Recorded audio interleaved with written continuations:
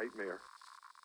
Hello and welcome to Cinema Subculture, the podcast where we discuss everything strange, obscure and downright messed up in the world of movies. My name's Gary. And I'm Simon. Welcome to episode 25. I Spit in Your Grave, aka Day of the Woman. Also released under the title of The Rape and Revenge of Jennifer Hill. Yeah. Or I Hate Your Guts. Mm-hmm. Yeah. So Numerous titles, yes. Back in the day when that was the thing to do. Mm. If your film failed, you'd just release it under a different title. Yeah, because I don't think Zaki was keen on that title. I Spit in Your Grave. No, he's quite. Although he does kind of acknowledge that it may not have lasted. You know, I think as long, may not have had as much of a. He doesn't like the title, but he thinks it maybe worked in its benefit, its favour. Yeah, I think the film's favour to make it still kind of known around the world. Yeah, as it is today. So released in 1978, okay. Directed by Miyazaki. Mm-hmm. Okay, so when did you first see this film, Gary? When did I first see it? It wasn't all that long ago, I don't think. Probably like 3 years ago, maybe I saw it for the first time. Obviously, it's had a long history of censorship in this country, and still to this day. Definitely. So I think it was when when the US Blu-ray came out and it got a DVD release, and actually just picked up the DVD. You've seen it. You had saw it quite a while ago, but I saw parts of it. I mean, when I was maybe like 17, 18, so maybe about 10, 12 years ago now. I picked up the first UK DVD release. Right. It was finally, previously banned, and I was going through that stage of I was picking up like Texas Chainsaw Massacre, Last House on the Left, those kind of things, and this was one of those. And I picked it up, and like not really knowing at the time that about censorship, really about all the cuts that were made, and that it wasn't being released uncut, things like that. When I watched it, some of the like edits and repeated shots and mirrored shots, right? Like flipping the scene and stuff like that, just to make up time almost, or to make a scene make sense, really put me off the film. Like I don't know, I couldn't get into it. It really messed up things for me. And I mean, even like now we watched the US Blu-ray for this, but I had to look through I've got the UK Blu-ray. Both have, but like for listen to the commentary, and some of those shots are still in there, like these really badly mirrored, like what the hell's going on shots. And although it makes sense in my head now, I know kind of why it's there, but like, at the time I just couldn't make it through the film. Like so it was years later that I actually saw the uncut film. Right, yeah. But I mean, it's so much like.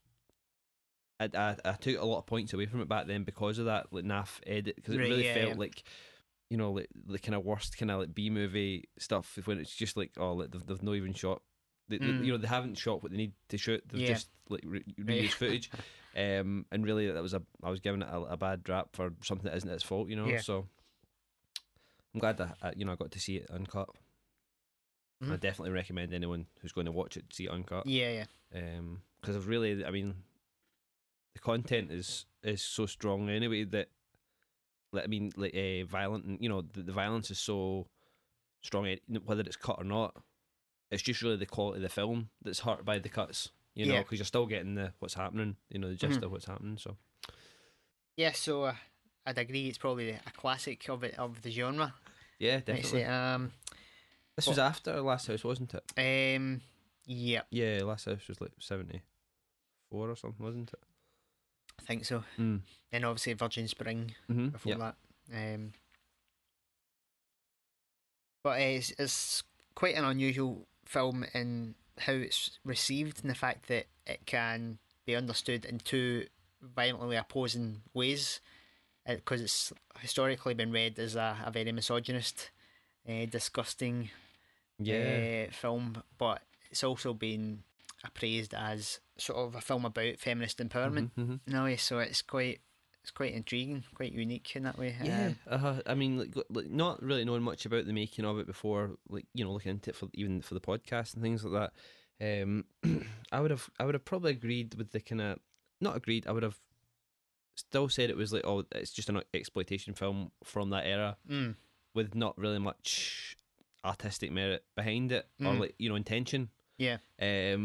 But looking into it and listening to what like Zaki's got to say and other people that aren't so harsh on the film, there was some like an intention behind it, other than just let's make money from exploitation. You know, like a lot of them were.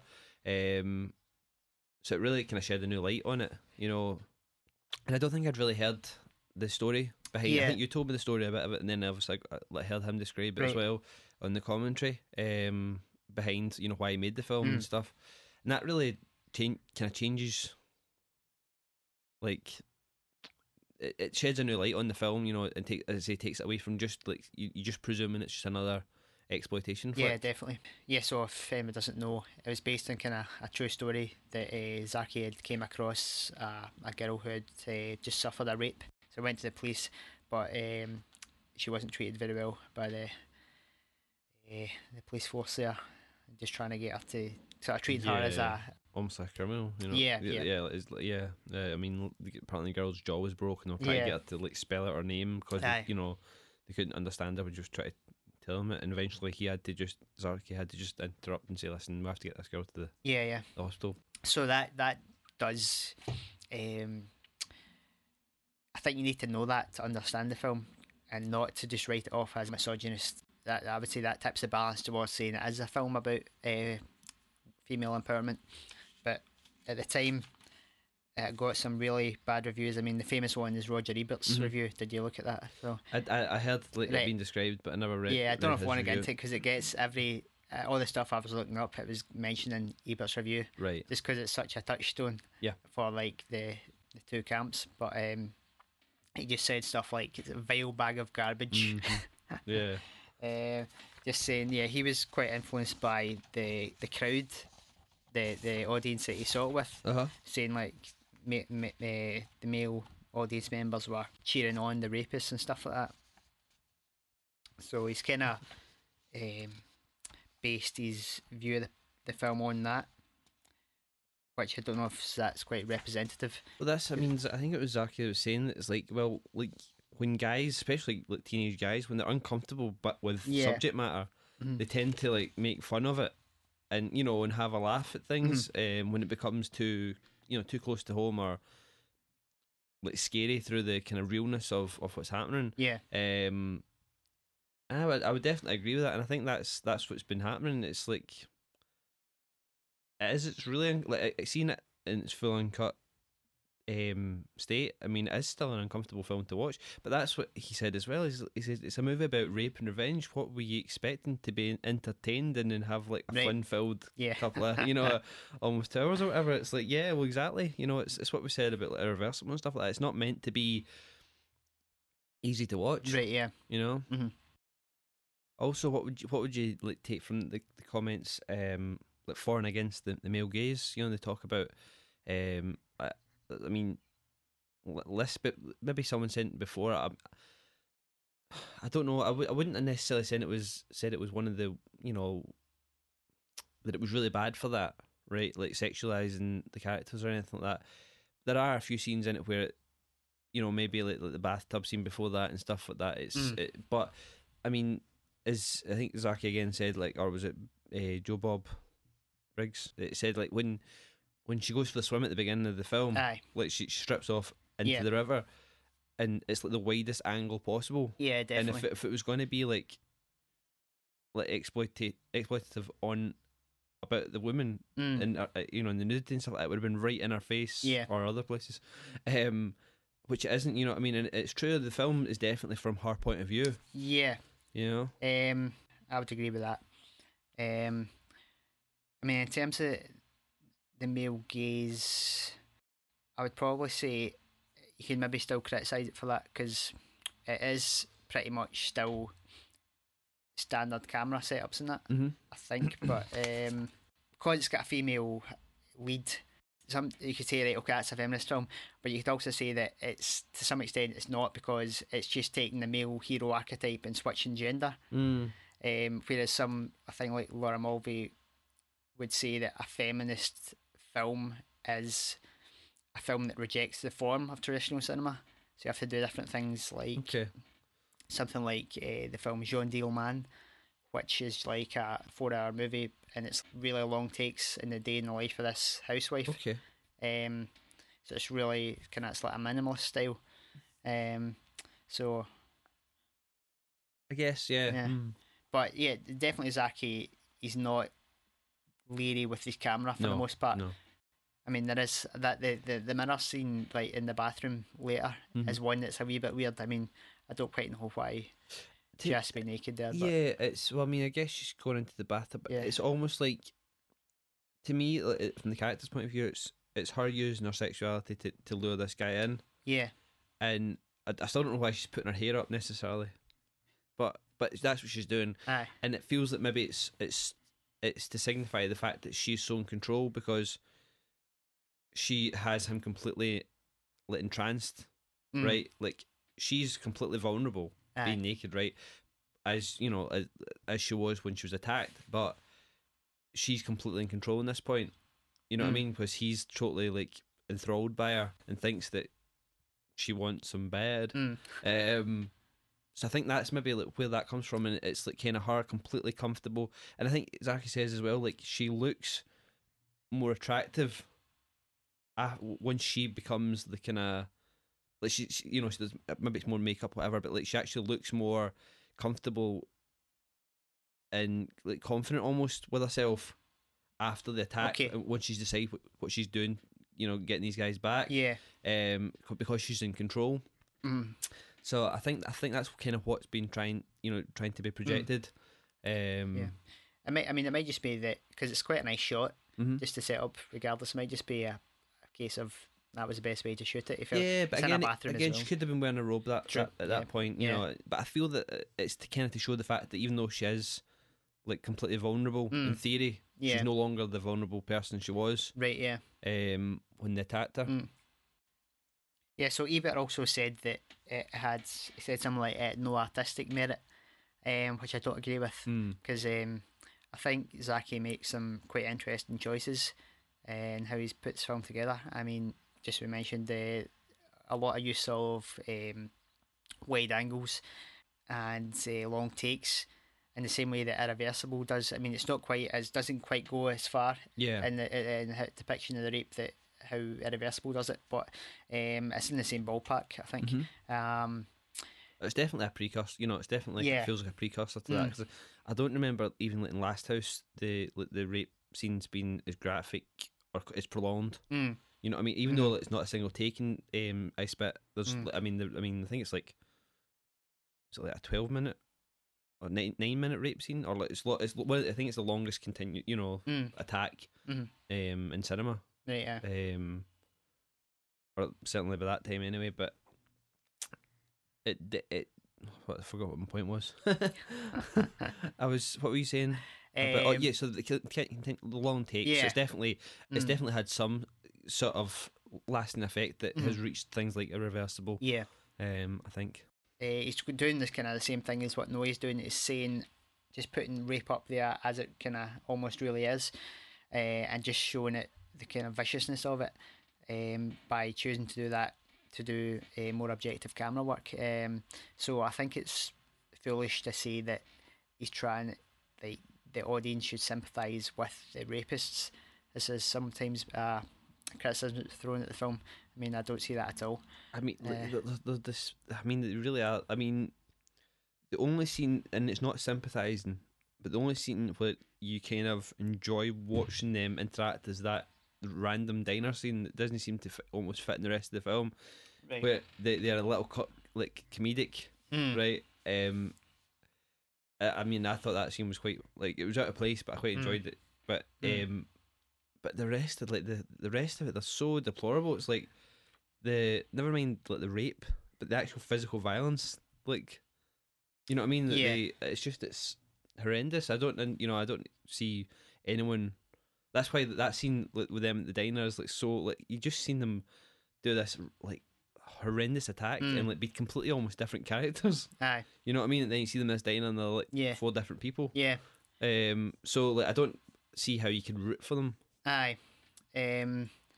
What's quite interesting is, although when they are in the rape attacks they are deplorable, I think Zaki does an interesting thing as portraying them as quite sort of regular guys. It's quite interesting. I don't think he's trying to leave morality out of it. The whole thing. It's not. I think one of the reasons why the film is such an uncomfortable watch overall is because it's not kind of clear cut. You're not. It's not giving you easy answers in terms of justice. I think he's trying to say about the rape. He's not painting them as like extremely evil. It's something that they do that's kind of just happenstance in a way. It's kind of opportunism, maybe. And I think what the film is saying is that rape is a result of male social nature, rather than, I think this is a point that Carol Clover makes in her book Men, Women and Chainsaws. It's about how they interact as a group, rather than being individually rapists in a way, if you follow me. Yeah. It's more about, because the kind of classic feminist view on rape is it's not about sex, it's about power. Okay. Kind of Susan Brownmiller. It's more about masculinity exerting its power over women. So I think how the rape scenes work is it's just about them trying to get kind of one up on each other. That definitely rings true. I mean, the first scene, really, no one seems to be into it other than Johnny. You know, especially when she kind of ends up staggering off. Even Matthews kind of, like you said, that like, you know, it's kind of like he wants to as well, but he's not really there in his head yet. You know, like he's not kind of willing, and the other characters look very uneasy about it. And that seems to flip, like almost instantly, because obviously they're kind of planning the next stage. As soon as she leaves, because they corner her and catch up with her later. Aye. And so I guess as it's like them, you say it, and it does kind of get worse and worse. So yeah, as it's like they're kind of egging each other on. Yeah, you could argue that it's initiated by you've got Johnny works at the gas station, and you've got Stanley and Andy who are just hanging about. So they're the first ones to meet Jennifer, and then after that, Matthew, who is the delivery boy, he gets a tip and he reports back to the guys. And I think it's maybe you could read it as Johnny is a wee bit peeved off that Matthew's got more attention from her. Maybe. So he's just trying to, like, the first rape is he's playing it as, okay, we're gonna get her from Matthew, but that's just a cover. And also interesting, something that Zaki does in the rape scenes is he'll cut to the four guys, and he'll do individual close-ups, and in those close-ups they're very anxious. When he shows them alone, like, they're not quite comfortable with it, but it's the group mentality that is kind of taken over to actually make them do that. And I mean that kind of hangs through to, like, when she gets them on their own, you know, for her revenge acts, you know what I mean? It kind of hang, you know, true with that they don't seem to be and okay, you could say it's the fact that there's, you know, strength in numbers, but I still don't doubt that if one of them had it in them, they could, you know, they would attack her, like, on their own. But it seems like that, you know, that because they don't have their buddies or their that pack that they have there at the other part of the film, that they're not necessarily want to do it, you know. Yeah, well, it's interesting because sometimes, like, sort of rationality or civilization can go out the door in a kind of mob mentality. But whereas they're on their own, they're suddenly, like, civilized. So moving on from the kind of rape part of the movie, let's move on to the revenge section, Gary. So the tagline: "This woman is just cut, chopped, broken, and burned 5 men beyond recognition."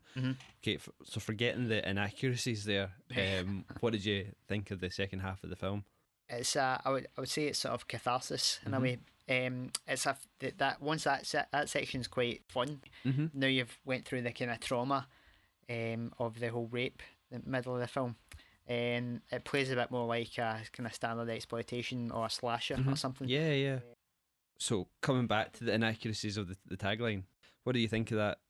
Like the kind of, because it's in the trailer as well, and I mean, there's where did that come from? The tagline. I mean, there's only 4 men to start with, and no one gets burned. Right. Yeah, well, she does burn Johnny's clothes. Yeah, I don't know if whoever's made that scene in the trailer. But I guess I was watching the trailer. I mean, like, Johnny's is probably about the worst, isn't it? I mean, from a male point of view, I'd say Johnny gets it real bad. Well, I guess it's implied that who's it, Stanley and who's the other guy? Andy. They kind of get their, well, one of them gets their bits kind of chopped with a motor of a speedboat. Yeah, it looks like, but Johnny gets it real bad. Not the way you want it into it. That's a hard scene to watch. It is, and it's like not, you don't see anything really other than spurts of blood. Yeah. You know what I mean? It's very. I mean, that's the kind of what you want for your special effects, isn't it? Like, because like if you'd seen anything, I don't think it would have been as necessarily. But it would have worked, but it would have looked for that day and era. I don't think they'd have pulled it off very well. And that shot of him, like, well, her, like sitting in the living room herself, listening to the music, and him screaming up to the nine, just that cold shot of him at the bottom of the stairs. Oh yeah. That's that was kind of a really effective shot for me. But you feel like that should have been the kind of end of the film. I think a couple of people mentioned that because Johnny was the kind of the leader, wasn't he? So you kind of feel that he should have been last to get it. And that was kind of would have been quite a strong ending as well, I guess. What about Matthew? How do you think he went out? Do you think that was? Yeah, well, there's some debate as to say how culpable was Matthew. That's true. You said that before. I would, I don't have a problem with it. No, I love how everyone's his explanations of, like, you know, right, like it was her fault, like, you know, and what is it? Like she had brought bad luck to town and things, and and he didn't mean to do it, and who's going to be his friends? Aye. But no, it was a pretty good death. I mean, overall, I mean, you could say, is the film kind of just in a way? Is what happens in the film justified in terms of like social justice? Sure. She gets raped by 4 guys and then she murders them. It's a tricky one. Again, the poster says no jury in America would convict her. I don't know. I don't know, but yeah, I think I mean, morally, there's some justification. You know, I think, you know, but aye, murder, I don't know.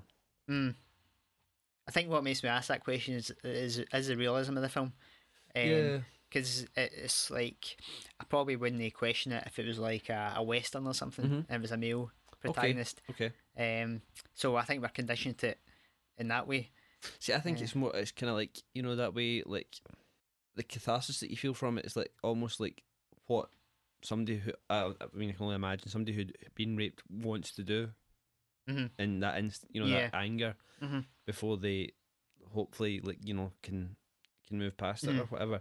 So I guess that's where it's come from Zarki's point of view of, like, this is like what everybody wants to do, or this is what you kind of in that instant you want to have happen to these people, but not necessarily what everyone would do. Yeah, what they would ideally have happen to these people if they could in that instant. But I don't know how, like, they realise. I know what you mean. Like, if it was a more stylized world, not the real world, it may be more kind of easy to swallow. I mean, but if you're going to say it's no just, I mean, what do you say she should do? I mean, if you say, she should have just gone to the police, what would happen there is she's kind of relying on traditional systems of criminal justice, which are essentially male. So in that sense, there's really no female empowerment. And at the same time, rape is something that's historically been extremely hard to get convictions on, especially for people's word against one. Yeah. So allegorically, I think you can say it's justified in the sense of avenging patriarchy. I'll bring it back just as we're thinking about this now. We said like she gets raped and then she murders them, but they wanted her dead. They sent Matthew back to kill her. That's true. So they would have killed her. Mm. So, you know. Although you could say Johnny by sending Matthew. Yeah. But I mean, conspiracy to murder still. Aye. Still murder, effectively. You know what I mean? Especially using somebody who, in the world of the film, Matthew, you would say maybe has diminished, like his learning difficulties or whatever. You know, so that's kind of. You know, so I'd say that it becomes more just when you factor in that they were going to kill her. Yeah. All right, just because they were pussies about it and didn't want to do it themselves. Yeah. Sent Matthew, and Yeah, it's quite a difficult one. There's another kind of side to it as well that Carol Clover brings up again, which makes it a bit more troubling. She's talking about just rape revenge films in general. She's kind of saying that it may be that male guilt over patriarchy allows male spectators saying females should enact revenge upon men. But at the same time, that's shifting responsibility in a way, is the point she's making, by saying that women should learn self-defense to protect themselves from rape, is taking the blame, like saying, men are going to rape you, so you need to learn self-defense. Yeah, right. I rather than saying that men shouldn't rape women, type thing. So it's quite a complex kind of. It's like I totally think I get what you mean. So you mentioned before you thought you had some flaws that you thought with the film. Yeah, I think technically it is a pretty. There is a few story points that maybe don't work that well. The whole thing, after the third rape, where they're gonna decide to murder Jennifer, Johnny decides that it should be Matthew who goes to murder, which I can see kind of why you would do that, in the sense that he's not wanting to actually do it. Yeah. He's just want to use Matthew as a patsy. Yeah, it feels like they almost maybe feel that if they did get found out but it was Matthew that did it, that maybe give him more credit here, but maybe they'd be more lenient on him because he does have the learning disability or whatever. Yeah, but it doesn't seem reasonable that they would leave it to trust him. Yeah, especially the amount of time it takes to fucking back inside that house. He's not wanting to leave him.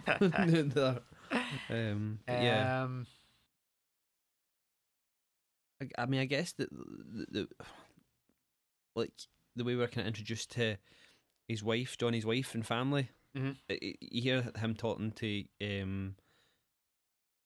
Jennifer about it, and it kind of comes out of nowhere almost. I didn't, I wasn't expecting to have a family and things like that. I guess that's just maybe you don't maybe expect somebody to do that if they've got a family, whatever. But then we meet his wife and kids, and it's almost as if they're made out to be like she's made out to be this harpy. Like, right. She's like shouting at everybody and giving like Stanley and Andy like hell for leather. And like I don't know, is that meant to make you feel? At first, it's almost as if you're meant to feel some remorse for what happens to Johnny. And then, like, I think it was Joe Bob Briggs says that it's meant to be alright because she was a bitch, because his wife was an asshole. So I don't know, that felt like a bit of an odd choice. Scene throw in. I don't know, maybe he's trying to have like another strong female in there, but and I guess that the scene with them all at the diner, and Johnny's wanting them to go back to check the house and stuff like that, and is it Andy? Is it Andy that? Andy's the blonde guy. Right, so Stanley. And he slaps him. And he wants him to give him a smile, one of his lady killer smiles. I mean, that's the funniest scene in the film. Like, and it's so like, what's happened? Like, it's like, who are these four guys? Because they don't seem like the guys that just did that. But I guess that's what you're saying about like him trying to make them seem like normal guys. But The beers are on me, and they'll give them a big smile. Aye. So, oh, all right then. So I get that felt like a little out of place, but I think it works in the wider film. But like, when you're watching it, it does you're like what? But no, I think we don't get much insight into Jennifer's character before, which did before, or like who she was before. Or... I was wondering about that. If there was more characterization of Jennifer, would it make it have more impact overall? I don't know, but it kind of gives it that kind of like blank. This could be, the whole thing, like in slasher films like Halloween stuff like that. They they talk about the mask, and it could be anybody. And the fact that it's not like they don't necessarily have a purpose. Almost for the it's almost they don't need to have a reason. It's almost scarier. It's kind of like they've used Jennifer as a kind of blank slate for any rape victim, and therefore the audience projects who they want to project onto her. Yeah, and therefore when she does commit the stuff, you kind of justify it in your own head because it's maybe you're kind of imagining that could be somebody that I know, or that could be my sister, wife, girlfriend, whatever. And that's maybe why. Because we do get a little more characterization of the other of the guys, or Johnny only, but maybe just because Jennifer doesn't have anyone to talk to, in the sense that that's an easy way to get kind of exposition and things out there. But I guess it's not really what is actually going for. He's going for a more external, objective portrayal. One interesting thing that Zaki does, which is incredibly effective, is having no score in the film. I think he said in the interview that he tried like numerous different things, types of music, but nothing was kind of matching. The images were kind of rejecting. Yeah, and it's weird because until he said it, I hadn't really noticed that there was no score. I really didn't. Appear. It doesn't need it obviously because it didn't come across to me like there's something missing, or we're not being told to feel a certain way. You know what I mean? None of it felt like that. And it wasn't until he said that there was no score I was like, oh yeah, like. Because some films I've seen and they don't have a score and I've noticed. Yeah. You know what I mean? And it almost feels like they're trying to make a point with that. Whereas this, it just feels like it can't have anything. It doesn't need anything. There doesn't seem to be anywhere where it would fit. Which also adds has one of the things that makes it so uncomfortable to watch, I think, because you're not given any kind of hooks to how to react or feel. Or have sympathy for... you're saying no moral judgments. There's no kind of against either character. There's nothing kind of no evil like theme for when the bad characters come in or whatever. Another thing I'd noted down in terms of the rape revenge predecessors, both Virgin Spring and Last House on the Left, they do something that this film doesn't, where they have it kind of transcends to a more philosophical idea. Okay. At the end, where after the revenge has been enacted by the parents, they actually... Is it parents in both of those films? Yeah. So was this the kind of like first when it was being carried out by the victim? I'm not sure if it was the first. Right. I don't know. Okay. Right. Sorry. But in those films, there's an incredible guilt. The film ends and I tell like, what have I done? It's kind of that difficult idea that they've had their revenge, they've kind of enacted justice in a way, but then they're ended up in a place that's in the same kind of debased moral position as the perpetrators, where it's a kind of difficult kind of moral position. Yeah, I mean, I guess this film definitely doesn't have that. I mean, she definitely is pretty happy at the end, or it's made out to be. But I think that again, that maybe comes from it being like, with the Last House and stuff like that, because it's the whole thing. Like, it's not going to bring them back, with the daughters, So what they've done hasn't actually done anything. Whereas for her in this, I feel like she is getting revenge because she survived the attack. Albeit they were wanting to kill her, so she's actually getting some sort of retribution within herself from it. Whereas the parents, they kind of they're acting out of rage, and then they're not really getting anything at the end of it other than guilty conscience. Yeah. So I think that's about all we need to say about the film itself. Do you want to have a wee look at the cuts that were enacted? Originally, the film was released in the UK by Wizard VHS Right. in 1982. That was Okay. the preset version uncut. I don't know. I couldn't find any theatrical history. I don't know if it was released theatrically. I would think thought probably he'd not. said it right. I thought he'd said it was, and it was released as Day of the Woman, and it was really badly cut, and it did really Oh, bad. right, in the UK, I was meaning. Sorry, Yeah, right. yeah. So you just dealing with Aye. our cuts. Yeah. Yeah, it's fine. Sorry. Aye. So you don't think it was released theatrically over I here? don't, not as far as I can see. Right. Yeah, and so then it was one of the most infamous video nasties on the DPP Final 39. Right. And then I think after that it was 2001 before it came out again, and that was with 7 minutes of cuts, which were in terms with the sexual violence guidelines of the BBFC. Just says several scenes of sexual violence and nudity. And after that, it was 2006 where we get down to 41 seconds Right. of cuts. But that might be a pre-cut version. All right. Yeah. And 2010 is the most recent release from 101 Films, which features 2 minute 54 seconds of cuts. I couldn't find any specific cut details about what scenes, but it's mostly looking at the Blu-ray I've got from 101, it's mostly the first rape and the second, and a bit from the third. You know what I mean? It's the repeated and mirrored frame shots from the first rape. Then from the second one, I don't know if it cuts out the punch, he smacks on the back of the head. Right. But then it goes into this kind of slow motion from really? some of it, which I don't know, seems worse. Right. I don't know, but I don't know. And then it kind of cuts out I don't know if it cuts out the line "suck it, bitch" that Stanley says to her, but most of that isn't there. Okay.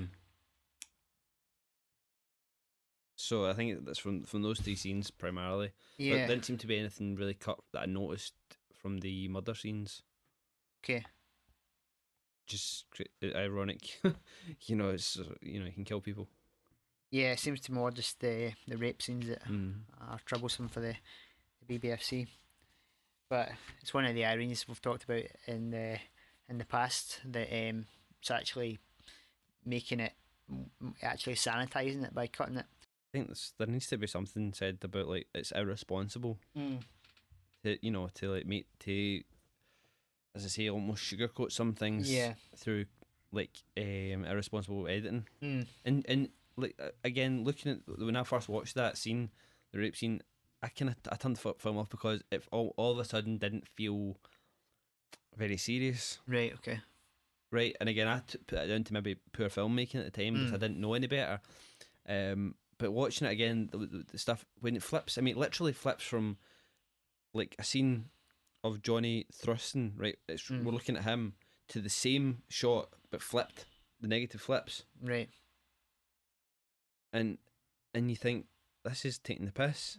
It looks really, really bad, and as I say, it takes you out of it, and you start it lessens the effect. Yeah. It definitely lessens the effect.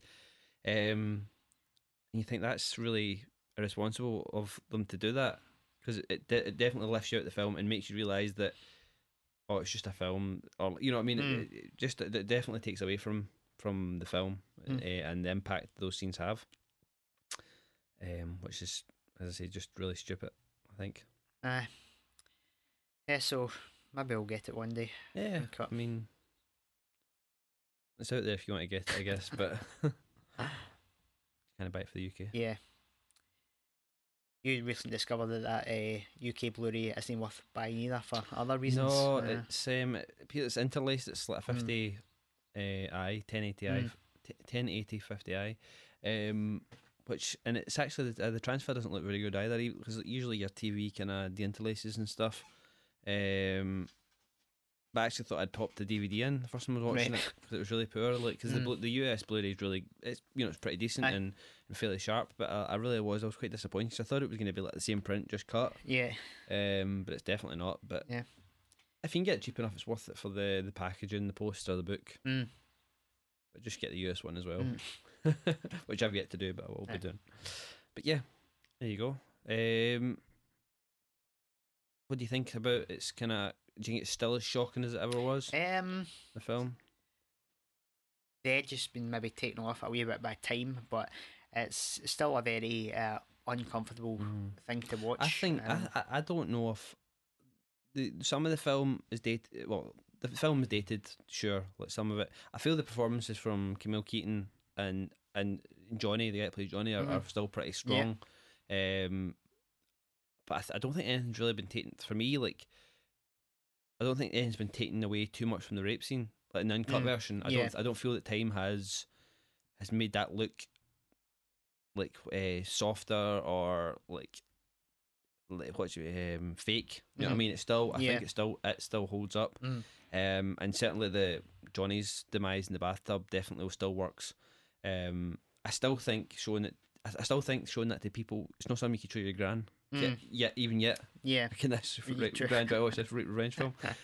But if you were like, into that with your gran, watching horror films, like and that's kind of, I think it still works and it still has an impact, and not something that would be easily viewed by everyone even today. I think some of it is people might laugh at this, like, I mean, some of the kind of like Matthews stuff and that kind of maybe lessens it, but I think the violence stuff still was pretty strong even today. Obviously it is, otherwise it would be uncut. Yeah, to be fair. Cool, Gary. Cool. Right. So, shall we move on? Let's move on. Yep. So we're going to be moving on to the section called Random Shit, where we discuss, amongst other things, news, releases, pickups, just random stuff, I guess. So welcome to Random Shit, the second part of the podcast, effectively. The revenge part of the podcast, if you will, Gary. So, have we got any news today, Gary? Anything interesting? It's been a wee while since we've podded, so there has been some major. There should be, but no, there is. There's some good stuff. Right. One thing that I noticed was coming out is a Friday the 13th Blu-ray box set. Yeah, I'm a wee bit annoyed about this, Gary. Not a wee bit. I would say a wee bit, because I've already picked up parts 1 to 3 on Blu-ray. And the box set looks pretty good. The only thing is, seems like parts 4, 5, 6, 7, and 8 are all like on the double, 2 in 1 disc. Oh, aye. Okay. It looks like they're both in 50 gig discs, but 2 films, which I'm not too miffed about. But I thought they would have been nice if they'd released them in separate releases as well. But it's in a tin, which is that's good. I like tins, Gary. And it's got a 40-page booklet with it. Yeah. So I'm kind of like, oh, you have swines. Right. So you might be getting offered to buy my Friday 13th. I was intrigued at first because I'd held off buying the original Blu-ray just because it's not only available on Amari. Just alright, but I could give me a steelbook or something. But I don't know if I'll bother because apart from number 1, I'm not gonna watch them again. Yeah, that's true. I mean, 2's alright. Yeah, 2's alright. Okay. And I think we've still got 6, 7, and 8 to watch plus. But that's a good thing as well about it, that it's not just those. It's got 6, 7, and 8. It's got so 1, 2, and 3 have been released on Blu-ray already. 4, 5, 6, and 7, and 8 haven't been. Right. But they're going to be there, and so is Jason X. Right. And Jason Goes to Hell the Final Friday, and Freddy versus Jason. Right. So those are 3 films that you didn't get like in the original. You didn't get in the DVD box set of Friday 13th. So that's a bit added value, especially for like people like me are a bit completist with like Nightmare on Elm Street and stuff like that, because I don't have Freddy versus Jason on Blu-ray, and I probably wouldn't buy that if it was just itself, and I wouldn't buy Jason Goes to Hell either on its own.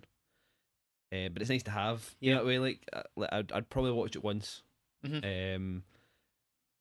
Jason X is alright. It's kind of funny. Right. It's kind of almost a wee bit self-aware of a film, you know, and I kind of like that kind of stuff.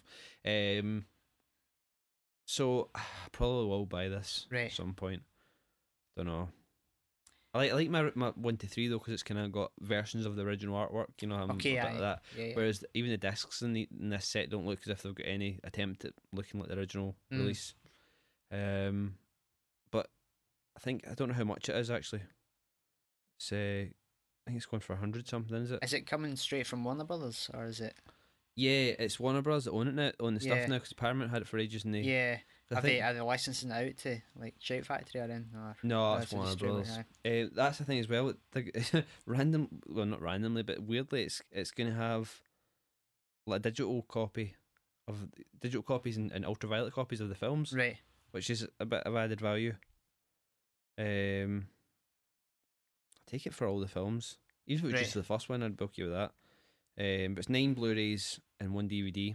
Right. It's currently going for $90, which ain't bad. That's all right for that. 12 movies. Was it Paramount that's put out the edition so far?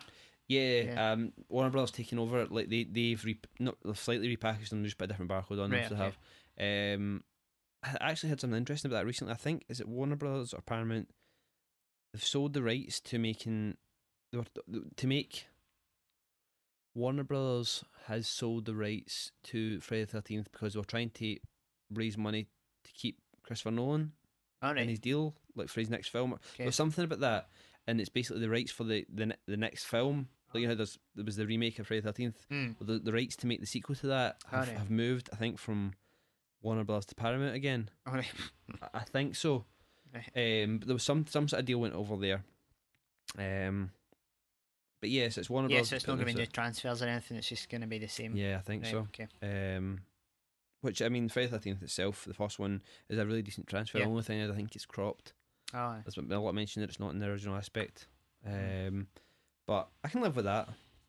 It'd be nice to see them do the 3D one again, because I don't feel that the transfer that's very good with the actual 3D. Right. Disney worked pretty well. But I'm sure it'll be a cool set. It looks pretty cool.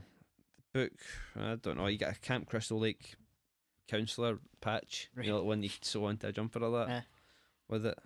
It's alright. It's like a kind of book thing. See, the fact that you're getting, it's a shame that the killer bonus disc is only a DVD. But I mean, they've all got commentaries usually on them and stuff. Even the DVDs had that. Right. And as I say, you're getting Jason Goes to Hell, Jason X, and Freddy vs. Jason. And actually, are you getting the remake as well? Oh yeah, I think I saw that. So, I mean, that is actually quite good, because I wouldn't buy that either. But if I've got it in a set with the rest of them, I'm selling myself on it, Gary. I am, and it's a 10. Right. Okay. So moving on. Right. So like, you had spoken to me about the new Criterion announcements. Oh yeah. One that I was quite excited to see. I'm not a huge fan of the film. I've seen it once. I did enjoy it, but Slacker, Linklater's Slacker's coming on Blu-ray, so that's about time that's coming out. Yeah, I'm not that a big fan of the film either, but it's an amazing set. That's I think you get his first film. It was Slacker his first film. Slacker was his first feature. Right, there's another film on there as well. I don't know.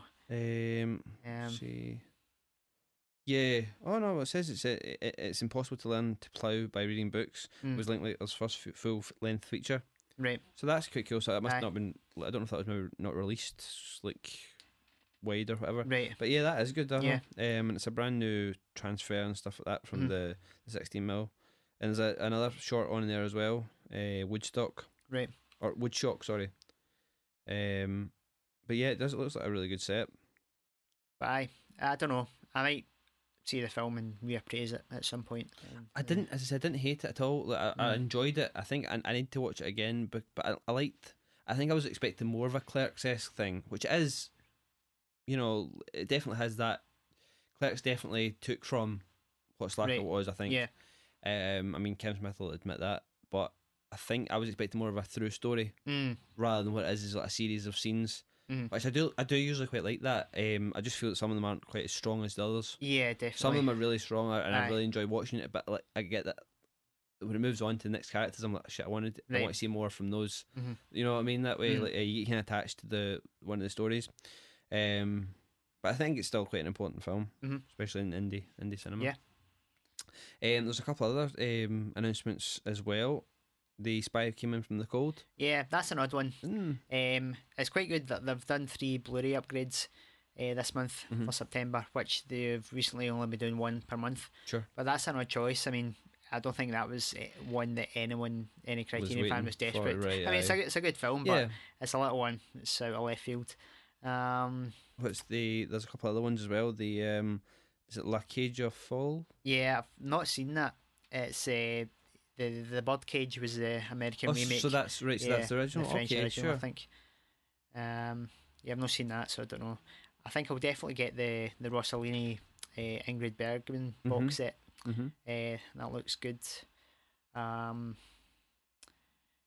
there was Ingmar Bergman's Autumn Sonata, I think, came out in Blu-ray as well. Not a big Bergman fan, really. Sure. So. Yeah, but I mean, as I say, there's some good stuff there. So I probably will pick up Slacker. I've been holding up picking up the DVD. Not necessarily holding out for a Blu-ray release. Just I was waiting to get it cheaper or whatever. Yeah. But that's good. I'm glad they're doing an upgrade.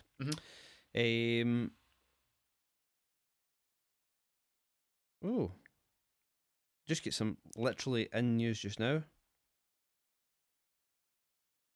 I don't know if you maybe know about this, but the title, I'm literally on, so to give credit where credit's due, I'm on Blu-ray.com right now. Criterion getting ready to release David Lynch's Mulholland Drive. Well, I saw that just before you came. Aye. I was getting excited. Oof. But it's a strange one because it's, according to what they're saying, that it's based on that picture. It's like projection information that Criterion put on their Tumblr. Right. And Blu-ray.com are saying that that's confirmation that they're going to release the film. But Criterion's Tumblr, it just kind of, it's not necessarily to do with Criterion films. They put just general stuff on it, like general film stuff. Sure. So it's a strange one because I've never seen them do that before. Blu-ray.com, unless like Blu-ray.com's got an in like that's been internally confirmed to them, because it seems odd that they would do that. I mean, there doesn't seem to have any, concrete confirmation. I mean, I definitely hope it's coming. That would be amazing, like because we know that Criterion is definitely releasing Eraserhead. And they've got the rights to the David Lynch shorts as well. Sure. So it's probably quite possible. It's it's not a Blu-ray in the US. No. I mean, and I love my Studio Canal, but that would be. That would be that could be the definitive version of the film, really. I mean, the transfer in the Studio Canal version is really good, but I think it could be a little, maybe a higher bit rate or something like that, just a little. But so I was getting excited, but I was reading a few of the forums and that. It's like, don't get too crazy. No, it's like first when I was reading the projection department, I thought it was something to Criterion themselves. Right. Aye. But it doesn't appear to be. So, but well, that'd be interesting. That's it's something that's interesting. As I said before, I'm quite taken aback by that because it's a bit odd that though. The it sees a request for Blu-ray.com to announce it. But here's hoping. That'd be quite cool. Alrighty, so aye. I kind of stole that for you. Sorry about that. I think you've been seeing some of the big sale that they've been having on between Best Buy and Amazon.com. Oh yeah. I mean, kind of price matching each other. I think there's over 200 titles at the moment. We're just going to wait to the July I think sale. It is confirmed for July 9th. Sure. So well, that's good. You're going to get anything? I think so. I need to check, see what I'm like for money next month. But because I've got a few things coming from America, my friends in America, beans in America just now. So I've got some stuff coming from there. But I mean, there's a lot of stuff I'd like to pick up. And it should be depending how much I can spare. How long does it usually take to come? It's quite a while, 3 weeks maybe. Something like that. Well, I mean, you could probably work something out. Supposedly, what happened last year is because before the sale starts, they've been doing it on just now. Buy two get one free on all Blu-rays. Oh right. So what happened last year was some people found for about an hour when the sales merge, you get 50% off. Plus buy two get one free. I don't know if that will happen this year, but I'm going to try it. Yeah. Just need to make sure whenever the sale goes live, you're there. Well, give me a shout, man. I can work something out. Yeah. I'll start thinking about titles just now, and I can just get them down to you. But there's loads of titles on Amazon as well. But I take it, Barnes and Nobles is better way delivery. Yeah. I think because they mark them as books, right? Which seems to. I read somewhere that books are liable. Right. I don't know if that's true or not. I don't know. It seems that it goes under the radar easier than writing DVD on it or whatever. But cool. We'll definitely need to watch for that. Buy two get one free. Aye. So 9th of July, you reckon it goes live the sale at some point? All right. So there you go, listeners. 8 Criterions. Well, the last. Cool. What else we got, Gary? Anything? The new Halloween Blu-ray. The 35th anniversary. Yeah. Dean Cundy's been in doing a new transfer for it. The director of photography. I'm not sure. Like, he did the transfer for the Anchor Bays release back in the day. Not the 25th anniversary one. It was just the THX transfer they did, and that's the one with the kind of blue tones in the night and things like that. And apparently that wasn't how it was original, right? But he claimed the intended look. But they had, I think John Carpenter was present for the transfer for the Laserdisc back in the day. Okay. So there's a bit of, because they look slightly different, those transfers. The Criterion Laserdisc. Maybe it was on Criterion as well. Maybe I'm not sure, but like, there's a bit of kind of discrepancy between the looks of those two transfers, colour timing wise. Okay. So they've got him in for this new transfer. So I'd like them to get Carpenter in just to have a look as well, and say like, I know that's fine. Okay. You know what I mean? Just like from a kind of thingy point of view, if they're going to do a new transfer. But hopefully, I mean, they'll get. I don't know what they'll get for special features. I mean, there's been a lot out there. I guess most of it will be new. Hopefully, I'm not going to be too keen if it's just a new transfer and there's loads of recycled stuff. I'd still get it, but yeah, no, it's pretty good. I'm glad it's coming. Yeah. Like, it's something. That's what I've held off on it. I thought it would be like the same transfer as they use for the re-release. All right. I don't. You know, why would they do it? Like, I thought they did like a new transfer for that, as far as I was aware. Right. I mean, was that 5 years ago? Maybe? No, the last one, the last high def transfer. I guess so for the Blu-ray. Yeah. But like, I thought the one that they released it last year. Oh, did they? All right. Well, yeah, remember we went to see it and we didn't get to go and see it.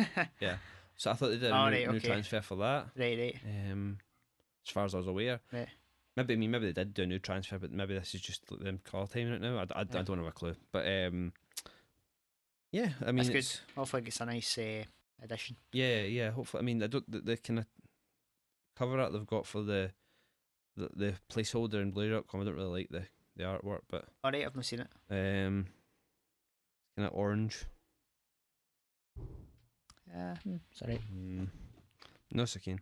Right. But yeah, I mean, like a digibook or something like that. A nice set would be. Yeah, make it even if that was the case, even if it was recycled stuff, because the Blu-ray only has commentaries on it. It doesn't have any of the special features. So, if it was a nice enough set, then I would still warrant, I think, a buy. Yep. No, I think that's about us. We're going to some pickups. So I picked up the Evil Dead Steelbook, the UK release. Yeah. It was like a deal of the day or something like that in Play, and it was like $7.50. Alright. So I just picked it up. Undercutting it was about £8 on Amazon recently, wasn't it? Yeah. So I thought, bugger it.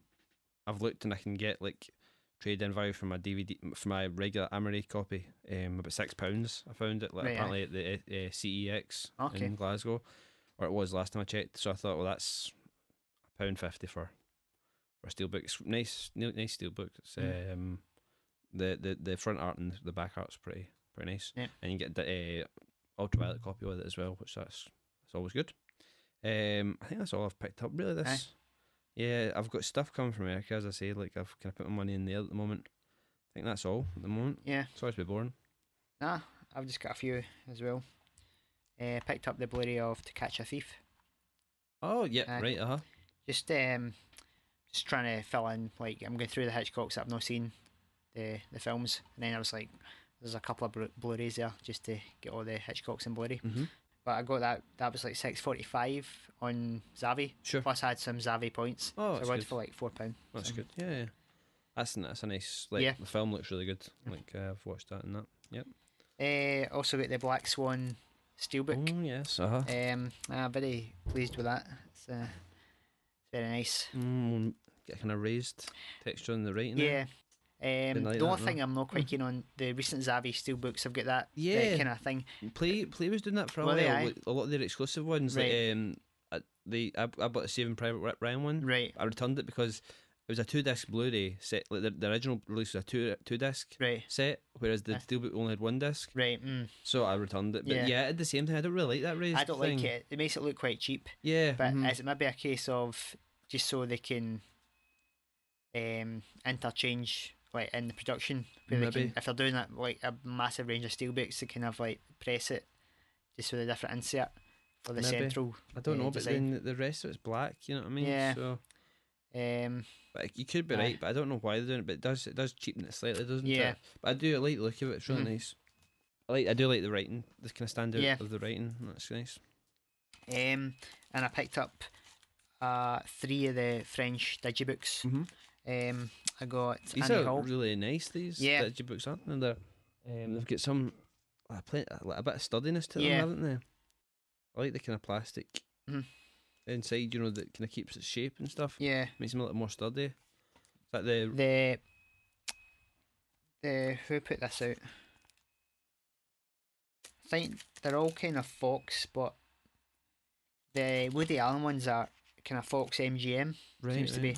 And they're a bit more sturdy because they've got the Blu-ray at the front and the DVD at the back. Right, okay. Whereas these two also get Romeo and Juliet and Fargo. They're a wee bit more flimsy. Right. Because they've just got like a plastic I see, yep. thing for the DVD and the Blu-ray are just on one side. And then it's like just a thin, it's got like 8 pages of booklet. Sure. But nice though. yeah, still trumps an Amory, I'd say. I was going to say these. I think they're all English friendly. Yeah. Yeah. There you go. Cool. Much for those. I take it all the writing's still in French. It is, yeah. Much for they? I think came to about £10 each. That's pretty good. Yeah. Cool. Alrighty.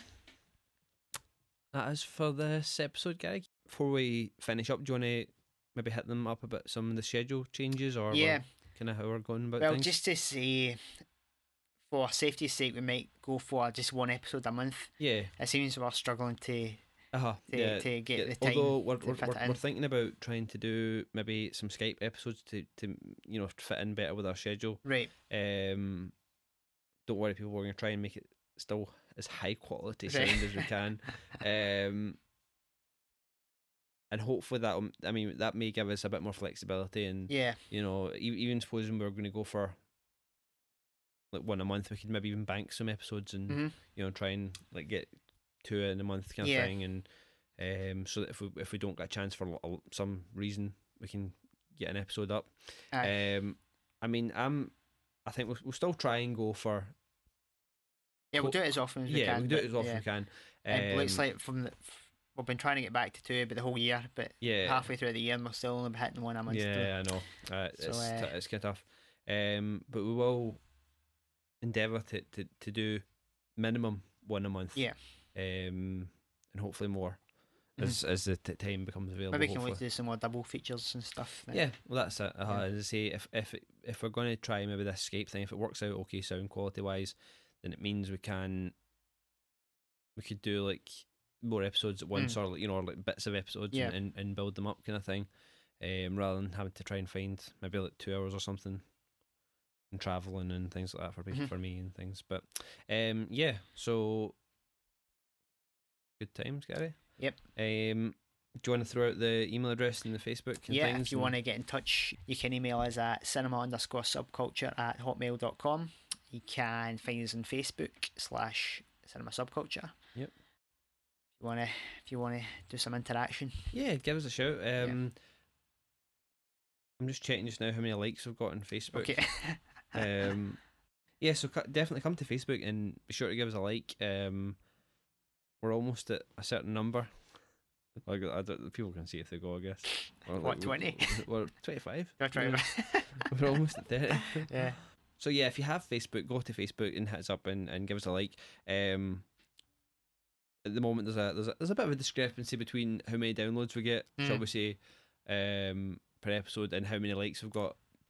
Just if you've got a Facebook, I'm not saying get a Facebook to specifically like us, but if you want to, you can get some updates and what we're doing. Definitely. I mean, Gary's always there with some news and stuff like that, and I'll often pop in with a kind of comment here or there or reply. We'll always reply to you, that's for sure. We're not inundated with emails to the effect where we'll no reply to you. And you can keep up to date with the schedule and things like that if anything changes, if there's any reason we can't put an episode up or things like that, or if there's going to be an emergency episode, because that Skype opens us up to having like emergency episodes. It does, you know, that kind of, like, let's say the Mulholland Drive thing did go, we could, you know, if we weren't going to have an episode up for a while, we could maybe throw up something that was like going to be us talking about that. You know, we could just have a conversation about that. That's interesting as well. Or even just have that and throw it into an episode. So yeah. So what we're looking at next time, we're looking at, is it Suspiria? Suspiria, yeah, Dario Argento. Yep, I haven't seen that film yet. All right, okay. Have you? I've seen it before. Oh, you say so. Cool.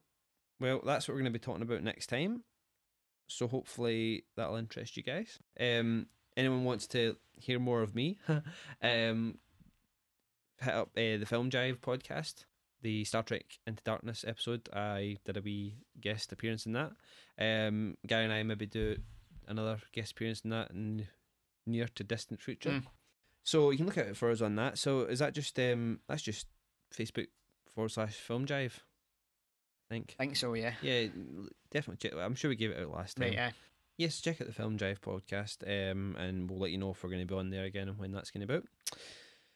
So that brings us to the end, Gary. Any final thoughts? Looking forward to doing it again. Yep, that's it. All right, thanks very much, guys. Thanks for listening. See you next time. Bye.